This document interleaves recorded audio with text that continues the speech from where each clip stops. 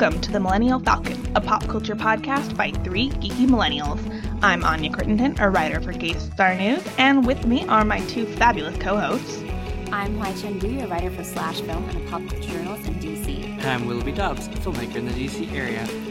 So, 3 days ago, one of the best sitcoms on TV aired its season 2 finale and proved that comedy can be both optimistic and hopeful, as well as thought-provoking and challenging. I'm talking about The Big Bang Theory. No, just kidding. The Good Place, one of our favorite shows on TV, and probably, as Anya would say, the best show on TV right now. I think we can safely say it has that title right now. It's definitely my favorite show. Definitely. Yeah. And it's a show that's been slowly gaining sort of a cult status because more people have been discovering its first season on Netflix. And I don't think the season 1 finale had as much sort of uproar as the season 2 finale did this time around. Right. But now there was like my entire Twitter feed was taken over by people. It's definitely way more in the zeitgeist than season 1 was critically acclaimed. Everyone who was watching it loved it, but now more people are on board, and it's becoming more of a mass show. I think it's a Netflix thing because when Breaking Bad hit Netflix, a lot of people was watching it because AMC doesn't have a really good way of showing their television, streaming their television shows. So they have a deal with Netflix that their shows will go on Netflix, and so everyone started watching Mad Men more and watching Netflix, Breaking Bad, so that's how they do it. So I think the same thing happened here with The Good Place. Yeah, and it happens with the CW, it happens, a lot of networks have deals with Netflix now, and I feel like it's really helping them out. Mm-hmm. And I really like Netflix and CW because it's just like a week after the finale. So if you're, especially on a 13 episode show, if you missed it, you'll catch it really soon. So we're one of the few, I guess, who've been watching The Good Place since the beginning. Yeah. When it first started airing. I remember one of our first episodes, we were talking about our most anticipated TV shows of the year.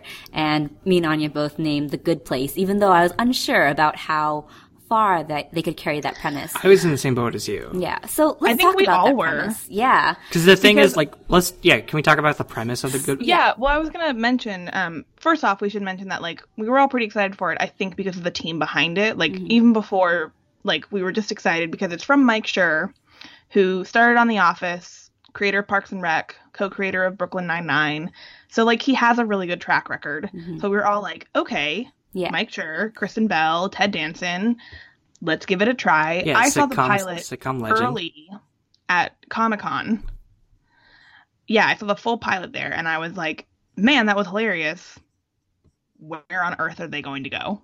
It's funny because they're not on Earth. Let's talk about what the Good Place is about. Yeah. So The Good Place, and this is spoilers.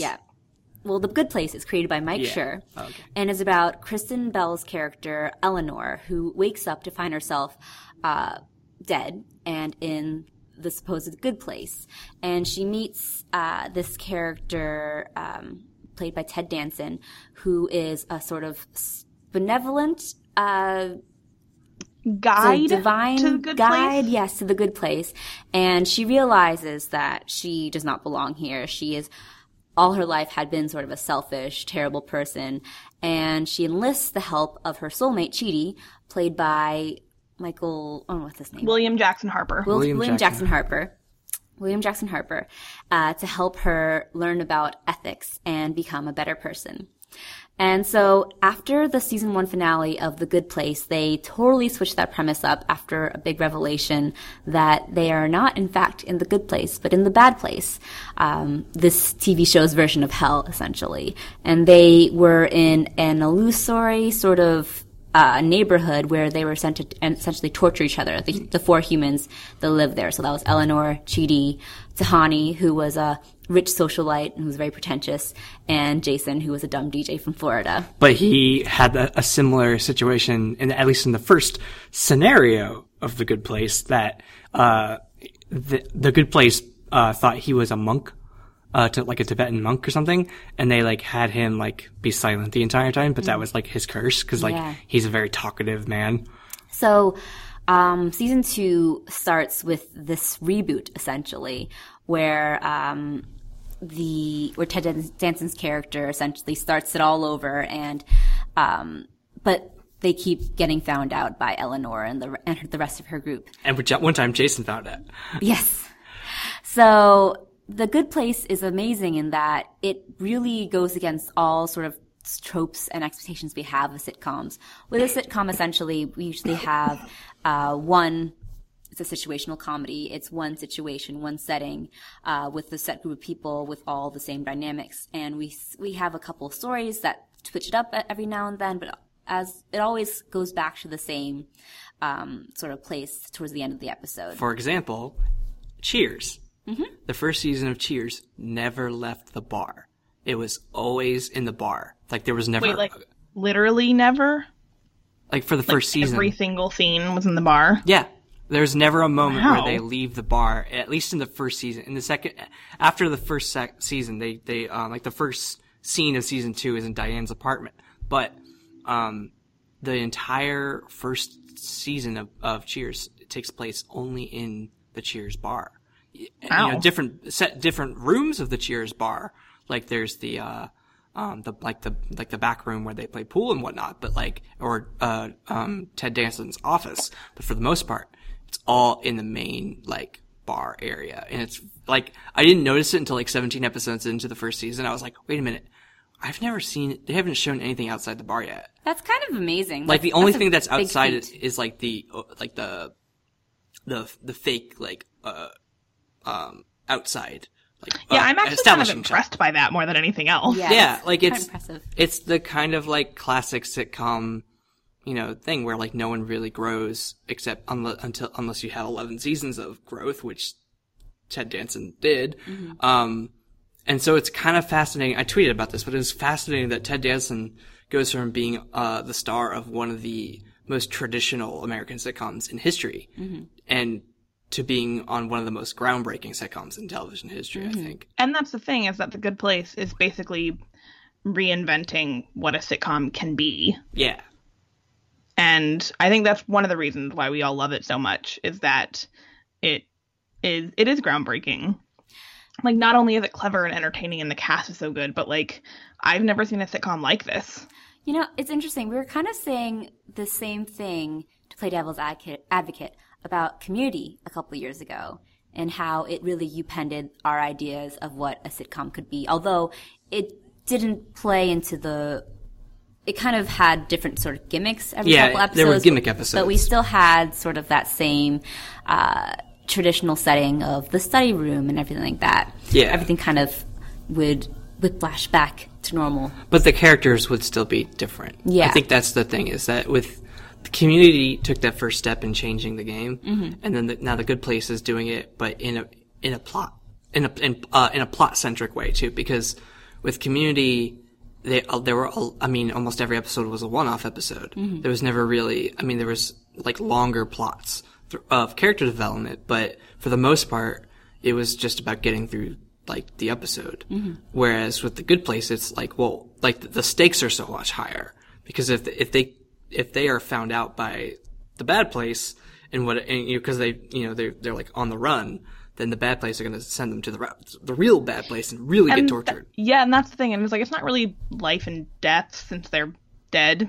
It's more about torture But it's these are the highest stakes I've ever seen in a sitcom. It's the highest stakes, but at the same time, it doesn't quite feel so dire all the time. Just because the tone is almost irreverent. The mm-hmm. characters are so lighthearted and so fun and warm that it never feels like you're watching something incredibly heavy, like what we're kind of describing right now. Right, but the moments the moments that punctuate the show, when Michael sacrificed himself mm-hmm. for Eleanor to get to the judge, that was a powerful moment. Yeah. But all at the same time, the next moment is is the judge really a burrito? Oh hail mighty burrito. Yeah. We come in good grace. Oh no, it's just Maya Rudolph.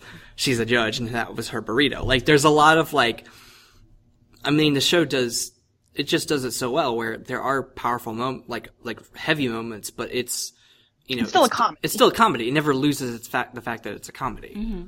And we should talk also about how I guess in light of the season 2 finale and the comparisons it's drawing to another great TV show that we all love, despite popular opinion, Lost. Lost, which has a great ending finale, which we've talked about. It deals with a lot of the similar themes with Lost, except instead of revolving around the central question like Lost did of faith versus science, it revolves around the central question of can humanity change to be good? Which is a really interesting question that to be posed in a sitcom. And it does it extraordinarily well, especially in the season 2 finale that we saw. So I'm going to go into sort of the plot details of the season 2 finale. Go for it. So after the thousands of reboots that the Good Place team went through and Michael attempted to try to get them to torture each other, he ended up going on their side in season 2 and trying to find a way to appeal to the greater powers that be, that maybe their system is flawed and that humanity can change.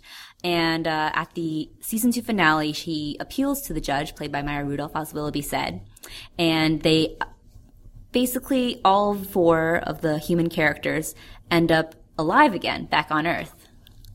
But probably not on reality, a real right, Earth. There's probably some sort of simulation. There's a question about whether or not they really are back on Earth. And basically, given like the circumstances where they had like a life or like a sudden almost death situation. Right, like instead of dying for real, they are they have a near-death experience. A near-death experience. So for Eleanor, instead of being run over by the shopping carts, she's saved by, we can only assume, Michael.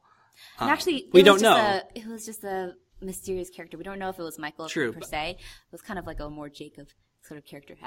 Yeah, I had assumed it was Michael, but... Me too, because just to change things up, like he's the only one that could actually do that. Yeah, I think it was just like a random character to get them to sort of... That makes sense too. Yeah, not pin any sort of emotional attachment to them. And so she actually ends up trying to be good and trying to better and improve herself. But then after a couple of months and a lot of suffering from like real life setbacks, she ends up reverting back to her natural ways. So it's a really interesting examination of what it takes to, try to be good and try to better oneself and whether that's really possible. But at the end, it also comes down to sort of like this question of fate as well. Because what it is it's the flash sideways from Lost, where instead of the island, they just have a little bit of turbulence and get to LAX. And it's interesting because The Good Place posits that the best place to examine humanity is not on some isolated island, but on Earth itself. Right, without a moral reward. I think that's the phrase that they were using, was like, if they don't know what the reward is, will they still be good? Yeah. Yeah, so, being good for God, this sake, is so fun. Yeah, and it's definitely, I've never seen a show, a sitcom at least, or even a drama, a prestige drama that really delves into moral philosophies or ethical philosophy, which is really fascinating. I remember learning about the trolley problem in school, and it's really fascinating seeing that applied to entertainment, essentially. And like Lost definitely had moral quandaries and philosophy, especially between faith and science. Like that was the whole conceit, like you said earlier. But I feel like they did it in broad strokes, where I feel like, a lot of the characters, particularly Chidi, they reference like the moral philosophers of like Nietzsche and Kant and all those guys. Yeah, it's really good. I think one of the big things for me is like, we're talking about all the plot and stuff, but like, which is it's so well done. Mike Schur and his team, like all the props to them. The fact that they made this work and that it's continuing to go and we're all still hooked. But for me, what really gets to me is the characters. Oh, definitely. Like, there's not a character that I dislike in this show. I love all of them. Like, I might have my favorites, Chidi, but Chidi and Eleanor, guys. Hot diggity dog. Hot diggity dog. I'm so excited about them. Especially because, like, going back to the cleverness of the writing, like when Chidi was talking to Eleanor when they were in the Good Place, and he was like, I could have fallen for you, like, had we met in a normal way, like, you come knocking on my door to ask about philosophy. And now that's exactly what she did. Oh. I love Chidi and Eleanor. So, I do think... this cast is insane. Yeah, they're amazing. And Tahani's actress, Jamila, I forgot her name. Jamila Jamil. Jamila Jamil, okay. Yeah. Yeah. She has never acted before this show, and she is astonishing in this. She's a really good comedic timing. Yeah, I need to say, if you want to see like Jamila before The Good Place, she did a celebrity version of The Great British Bake Off. They did it for Red Nose Day, and it was like 4 celebrities. It was her and Michael Sheen and 2 others, and she was known then as just being a radio DJ in England. Oh, interesting. Yeah, she was like a announcer sort of person. Public personality. And so people knew her over there. She was like on the Celebrity British Bake Off, but like she had never acted before. Mm-hmm. It's so funny. But you can tell, like, I was watching this and I was like, she is so funny, like just genuinely funny. I am so excited she got this part because she has so much talent. And they all do, really. And then there's Manny Jacinto, who is the Filipino actor playing Jason Mendoza, who is incredibly charming and so funny. And there's a really distinct thread of very specific Florida humor going on here. Yes. Like, especially with Blake Bortles, that I never really got up until Blake Bortles and the Jaguars actually started making some ground in the Super Bowl, and I was like, oh, this is actually a real person and not something that that Jason just randomly yells. Honestly, it sounds like a fake name. It does. Blake Bortles. I was talking to Ben Pearson with Slash Film. He just started watching The Good Place 2 on Netflix, and he's from Florida, so he was like, there is definitely a writer here who is from Florida, or Jacksonville, Florida, and is just like putting all of these very specific Jacksonville, Florida jokes in here that only a select few will watch or will understand. Shout out, by the way, to Mike Silingo, who is also the guest on this podcast before and is from Florida, a Filipino from Florida, and when he saw Jason was like, that's my brother. That's amazing. Yeah, he was saying that when he was in DC the other day. Yeah. We haven't even talked about Janet. Darcy Carden. She's also incredibly funny. She's the sort of Siri of the group, but right. She's like a being. Yeah, but then she ends up evolving because of all the multiple reboots, and is more than just a helpful being now. She's something beyond that. Right. She's like, she has self-awareness. Yeah. Because like to reboot each Good Place, he has to kill her, or it does something to her. She has such a cheerful, buoyant performance to her, and it's always so funny. That's the thing I love about The Good Place, is that they never laugh down, they never punch down. Right. It's always just really funny, really smart, but really happy humor. Yeah, I guess you would say. Wholesome. And like even when Darcy is playing bad Janet, it's so funny. Yeah. I love that she can go between the two, and it's hilarious. But yeah, and I mean, that's a trademark of Mike Schur. You know, his comedy never punches down, and it's one of the reasons I love him so much. And the fact that he can take this show about moral philosophy and like being good and hell and heaven and stuff, and he's still making like fart jokes sometimes, and like just having genuinely nice humor. And with really good sympathetic characters. And I think definitely the characters are the big selling point of the show, Anya, because without these strong, consistent characters that we really connect to every day, the premise would not work, because it changes up its premise so much that you really need to have some sort of anchor, a constant. Oh. A constant to keep you hooked. And that's where the characters come in. And they all have their flaws because, you know, they are in the good place, the bad place after all. But because they have such like Chidi's indecisiveness, Eleanor's selfishness, Tahani's pretentiousness, Jason's stupidity, but they still have such good qualities that really keep you coming back. Mm-hmm.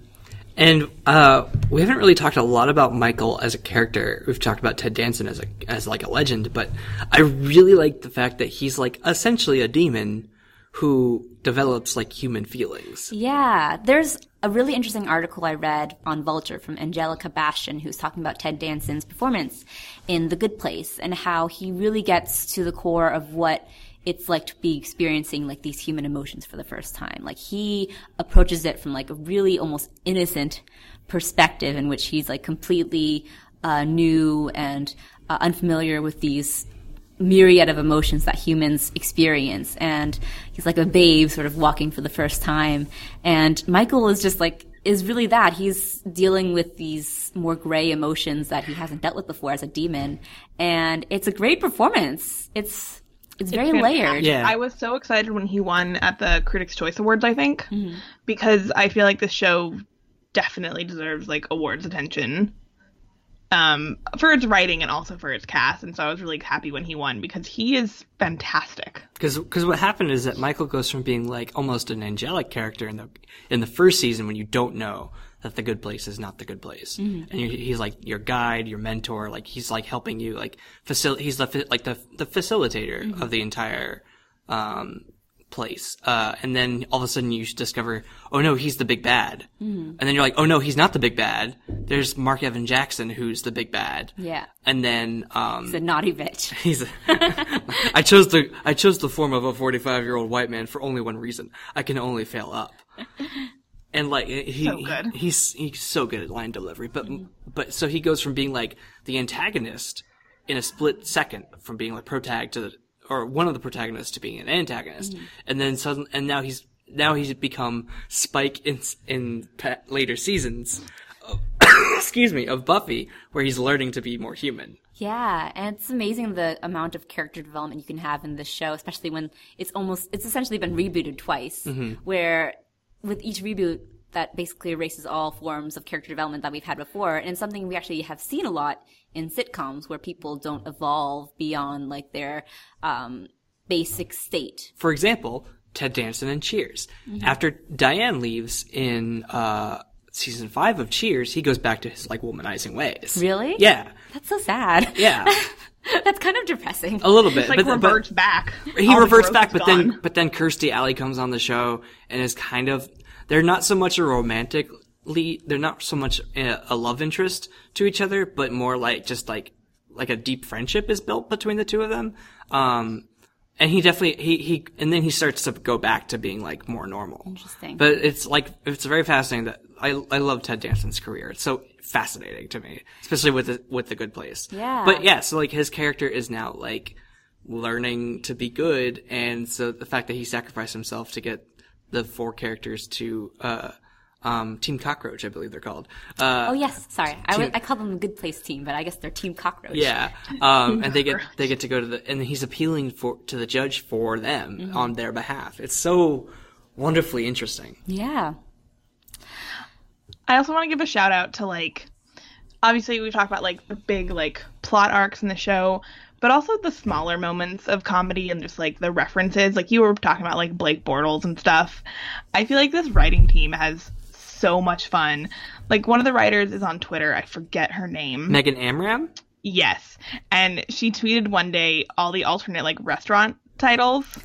The puns. Oh yeah. Yeah, the puns for like one of the Good Place reboots when it was like all clam chowder restaurants or like all pasta restaurants.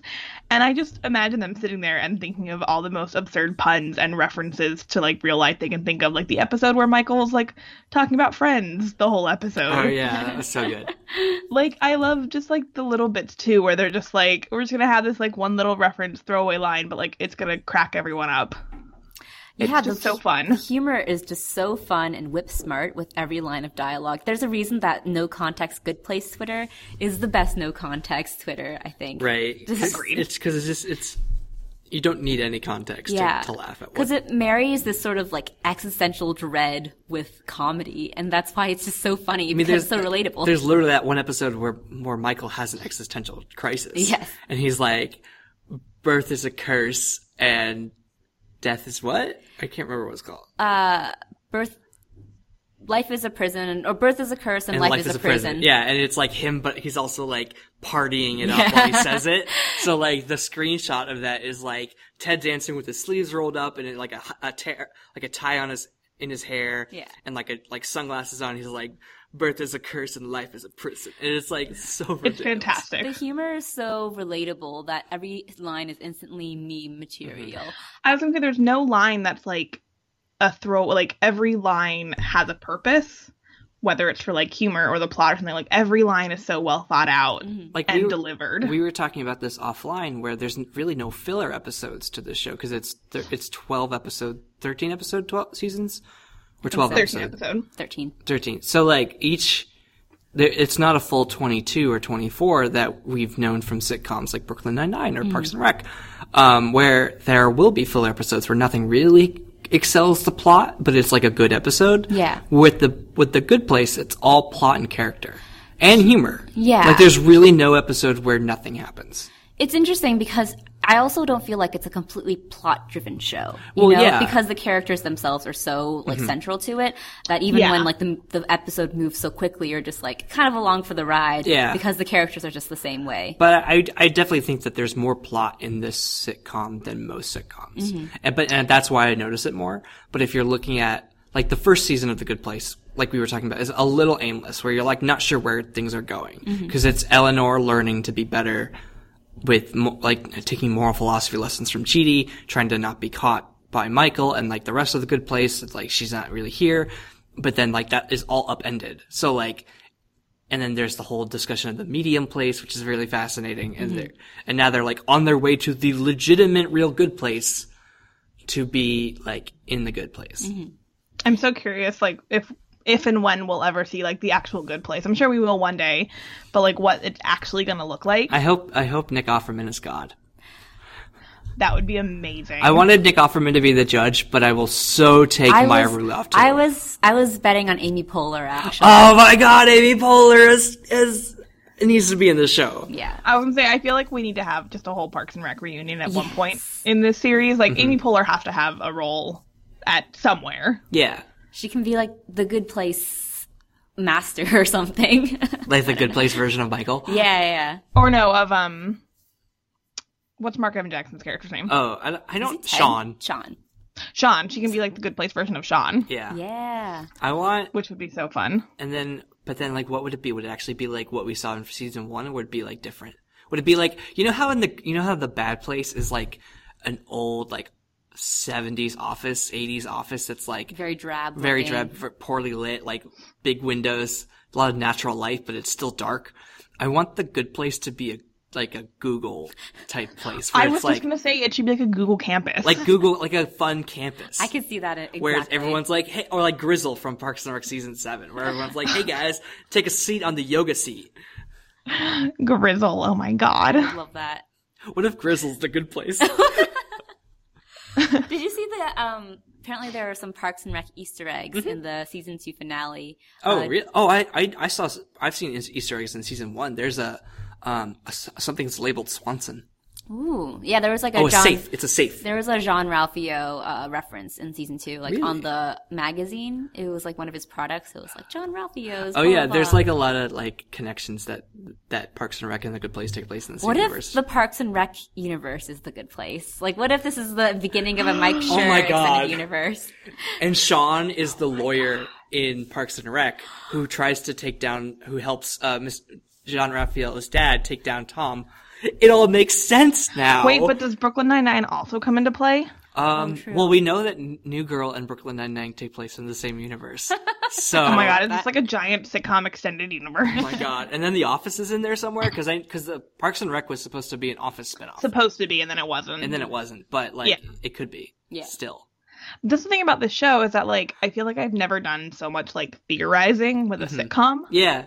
It reminds me of my lost days, back when I would read 8-page recaps from Jeff Jensen on Entertainment Weekly and theorize about every tiny little nuance and detail. There you go. And that's what The Good Place has done to me. Because a lot of people were pointing out in the finale that Chidi, when he's introduced to Eleanor the first time, says that that he speaks French. Yeah. And that a lot of people were saying he doesn't speak French or even have a French accent when he's in Australia and Eleanor goes to meet him, or when he's giving the video. So a lot of people are like, what if it's a simulation still? Yeah, I think it's still a simulation. Yeah. I don't think they would change the order of time to like bring them back to life for real. Right.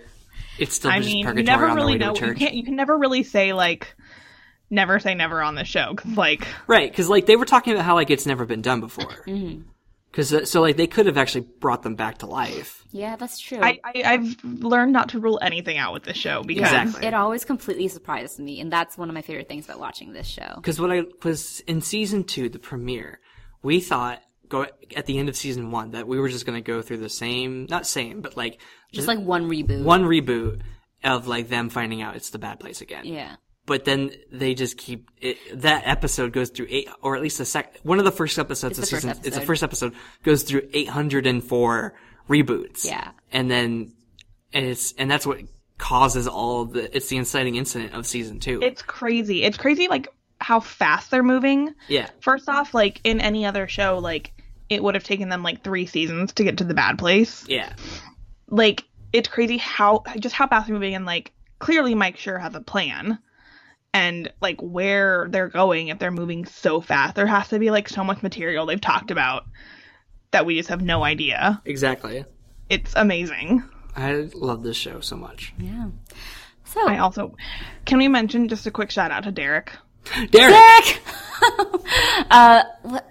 Jason Mantzoukas. Jason Mantzoukas, that's how you say his last name. When he appeared on that show, I screamed because I did not expect that. And he stole every scene in like the brief 2 episodes that he was in. But I love it because he's something Janet made to get over Jason. So like the irreverency that we see in The Good Place, it's like honed to its purest form in Derek. Derek! I'm Derek! You know, actually I was thinking that Derek is very like internet humor almost, and I feel like The Good Place is really well catered towards like our digital age humor, I guess, like almost internet, very fast, very quick and snappy internet web humor that we see. Vine based. But it's still smart. It's not just like Vine essentially, but it's still like it builds and it creates a foundation, which is why it's like an almost interesting like amalgamation of web humor and traditional sitcom humor. Completely agreed. So I think that's a good way to wrap up our Good Place discussion. It's a great show. If you haven't watched it yet, the entire first season is on Hulu. No, it's not on Netflix. On Netflix. And Netflix. The most recent 5 episodes are on Hulu right now. So you might have to wait if you need to catch up with season 2 to watch it when it gets to Netflix. But it's worth the wait. Worth the wait, definitely. So let's move on to the last segment of our episode. I really, really, really, really, really like you. But I need to tell you something.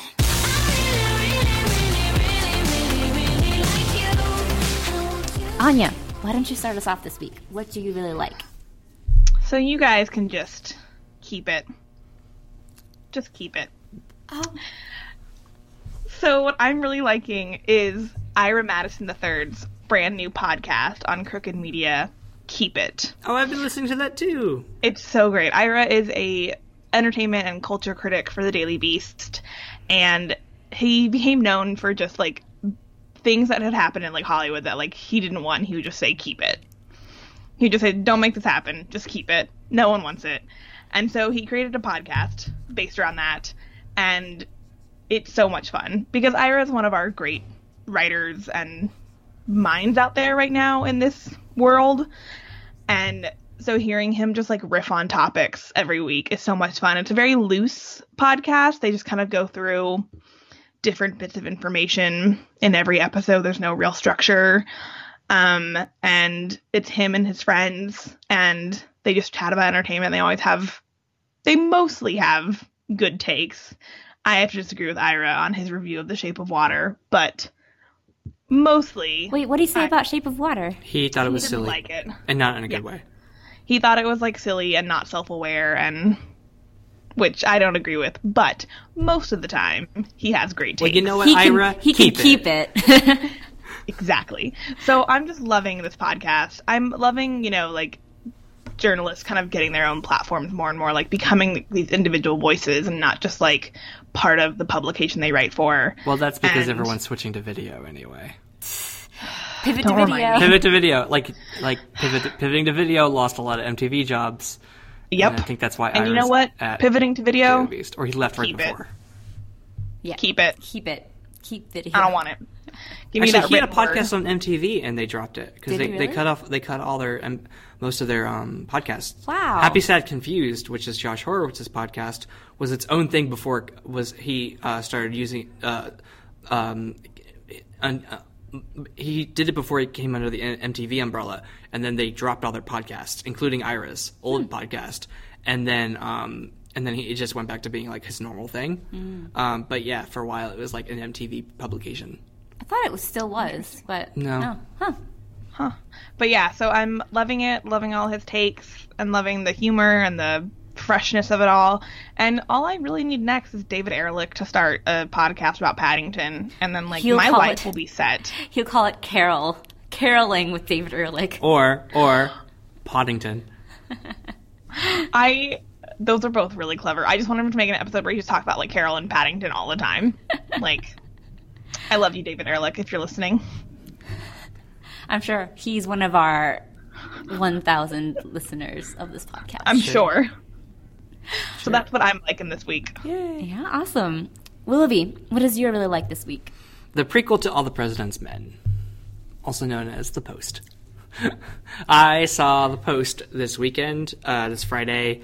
It's the new movie by Steven Spielberg. It stars Meryl Streep as Kay Graham and Tom Hanks as Brent Bradley. Arr, arr, arr, Dad Grit. And then you've got a whole who's who of celebrity, like minor supporting characters, including Michael Stuhlbarg, who's been in 3 movies this Oscar season. He was still got snubbed for the best role of this as year. Abe. So disappointing. In The Post, yeah. And so, The Post. I mean, it's everything you pretty much expect from like a Steven Spielberg movie about 70s journalism. It's got the right amount of like sentimentality and like nostalgia for like the time when they were like everyone's like like trying to like gung ho and scrappy and like doing things they shouldn't be doing. Like they sent the intern to the New York Times to see what the New York Times is up to. Okay, that's really funny because as a Washington Post intern, yeah, I did something similar. Not go to the New York Times, but they sent me at one point to investigate some break-in that happened at Georgetown University. I was going to say at the Watergate Hotel. No, it's because I or something was stolen. I can't remember. And because I look like a student, they're like, "Hey, go on to the Georgetown University dorm where like this happened and just like ask questions." And I'm like, I don't have an ID. I can't go around. That's fascinating. So Did you go? So fun. I went, of course. Nice. I went and I just hung around and talked to people and like snuck into a building. That's fascinating. Yeah. I love this. Is my favorite story now. And I really like how they recreated the interior of the Washington Post, like at least from what you remember from the All the President's Men. Like Ben Bradley's office looked like how it was a year later when that went down. And I really like what they were, all the themes about protecting the First Amendment and censorship and the Pentagon Papers and like all of that, and how releasing them is like a good thing because like before that like no one knew like the extent that we were like into Vietnam. It was wild. And also Anya, your boy is in it as Daniel Ellsberg. Which boy? I have so many boys. She has a lot of boys. You're the Americans boy. Really? Yeah, he's Daniel Ellsberg. I love Matthew Reese. Matthew Reese, actually, he's really good. He opens the movie, Yeah, actually. If you didn't know the movie was about Tom Hanks and Meryl Streep, you would have thought the movie was going to be about him. He has such a great face. So, like, during that entire opening sequence, I was just like, Matthew Reese has such a good face. Like, Yeah. it's so He brooding, does. and there's so many emotions that, like, turmoil under the surface. Yeah, like you can really tell that like when he heard Bob McNamara lying to the American public, he was like, "That's it. I've had it with the American government." Oh, I'm so it I really made me. me. I'm so excited it was like too. because it takes place in 1971, and the Americans, I believe, they were there by that time. So is it a crossover? We don't know. Ooh. Is Daniel Ellsberg actually working for the Russians? He might be. He might actually be Philip. But like the amount of like espionage and spy stuff that was happening, like with him, like trying to get the documents out, was very much reminded me of the Americans because like he was at a hotel, he had the copies. Oh, I'm excited. And then okay, you get, okay. and then you get the post. Bob. Just getting really excited. And then you get Bob Odenkirk, who's like his buddy who works at the Washington Post, like, doing this whole thing. The Post is basically just a who's who of all the great character actors of today, just chewing all the scenery as, like, when Tom Hanks and Meryl Streep aren't chewing the scenery. Right. And they're so good. It's so good. It's a lot of dudes in white short sleeve button downs. Well, Carrie Coon's there, and too. Glasses. And Carrie Coon. But for the most part, dudes in white shirts and glasses, like, running around. They're all so good. It's so riveting. It's like the best actors of our day working with the best director of our day. And Carrie Coon delivers, like, a really great, powerful moment in the climax, which is great. Oh, I'm excited. Yeah, Anya, I'm really surprised you haven't seen it yet. It's so good. It's I know. right up your alley. It's just, I've just been seeing so many other things. It's fine. It's fine. But yeah, I'm trying to not let the pressure get to me. Just doing things my own way. Do it at your own pace. Watch what you want to see. Speaking of things that I wanted to see, my really like for this week is a little show called The Alienist. It's a TNT drama set in the 19th century New York City, and it follows this alienist who basically is extraterrestrial? No. Not an extraterrestrial. It basically examines, like, the mental He's basically like illness. A psychiatrist. Like a psychiatrist, essentially. Like... And he becomes essentially, like, the first FBI criminal profiler. Not FBI criminal profiler, just, like, criminal profiler in general. And he and his team of... I don't want to say sidekicks, but... Like ragtag group of misfits. His cohorts, yes. Laszlo is played by Daniel Bruhl, who is a fantastic actor who I've been wanting to see break out in America and Hollywood for the longest time because he's so talented. I have had a crush on him ever since I saw him in Goodbye Lenin, and I was like, he's going to be a star. Did he play And Lenin? he's finally not playing a villain. He's not playing a Nazi. I'm or so happy. A Sokovian army vet. He's not playing a Nazi. Who has it out for the Avengers. He's not playing a Nazi villain or a villain who's coded as a Nazi. Exactly. He is the hero, and that's what's amazing about it, is that he and Luke Evans are sort of like the main pair of this. And Luke Evans is the sort of stoic, classically handsome guy that you would assume to be the lead in this kind of show. But he's actually sort of the bumbling supporting character. And he does a completely vanity-free performance in this because he's just wonderful. Like, it's really great. Is he like the Watson to the Holmes of He's basically Daniel the Bruhl? Watson to the Holmes. It's a very Sherlock Holmesian type. And instead show. of being like a doctor, he's an illustrator.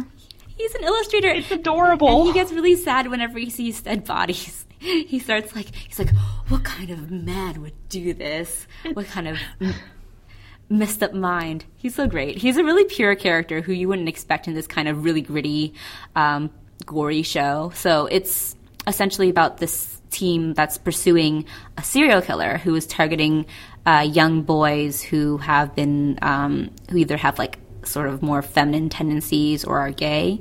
And it is incredibly gory. It kind of reminds me, actually, of the gore and sort of the atmosphere of Hannibal, Brian Fuller's TV series starring Mads Mikkelsen. And it's kind of a cross between Hannibal and True Detective. And what was the other show that I compared it to? Oh, I guess Peaky Blinders in a way, too, kind of that whole mishmash of all of those three. And it's really great. I'm really happy to see Dakota Fanning back on the screen because she's kind of taken a back seat to her sister, Elle Fanning. And she's great in it, even though she's a little wooden in a couple for a little bit of it. But But I like her. She's still good. And you do see a young Teddy Roosevelt. Really? Okay, Yeah. I'm intrigued. Yeah, because he was New York Police Commissioner. He was commissioner, Yep. yeah. So he plays actually a sort of vital role. Why didn't you lead with that? I'm sorry. I know. I'm like thinking. I'm like, man, we should have told Willoughby that in the beginning. Yeah, that's a Willoughby sort of angle. For me, I was like, oh yeah, Teddy Roosevelt's here, working as New York Police Commissioner before he I'm enters more his like political career. like period drama and intrigue and twisted. You're telling me there's a I'm like Daniel Bruhl. Are you telling me that there's a period drama with intrigue and crime and corruption with Teddy Roosevelt as the police commissioner of Gotham City? And I haven't been told about this yet? Yeah, essentially. Yeah, so Willoughby, you should check it out. Why don't I have TNT anymore? Yeah, it's 2 episodes in. I don't know whether it's on any streaming device. I was gonna say, how do you guys watch it? Do you watch it on cable? I've been watching it on cable. Okay, Yeah. because we don't have cable anymore. We just have internet. I'm sorry. Cut the cord. Yeah.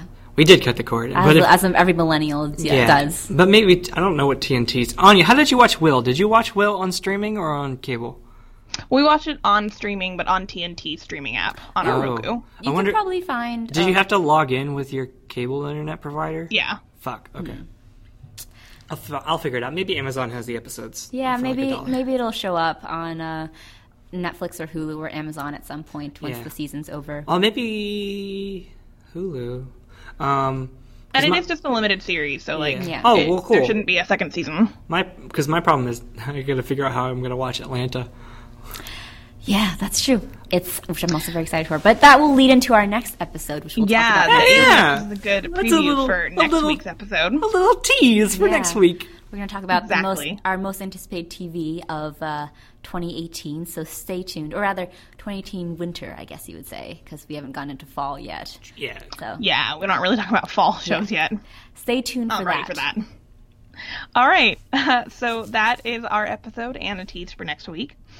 If you guys have any thoughts on The Good Place, The Post, The Alienist, or Ira Madison's Keep It, come chat with us. And where can they do that, Willoughby? You can find us on Facebook if you search for us there. We're also on Twitter at Falcon Podcast. Our SoundCloud, or our blog is millennialfalconpodcast.wordpress.com. And you can listen to us on SoundCloud and rate, review, and subscribe to us on iTunes and Google Play. And where can they find you guys? You can find me at HTranBui on Twitter. You can find me at Anya Crittenton on Twitter. And you can find me at Willoughby Dobbs on Twitter. All right. Thanks for joining us, guys. Bye.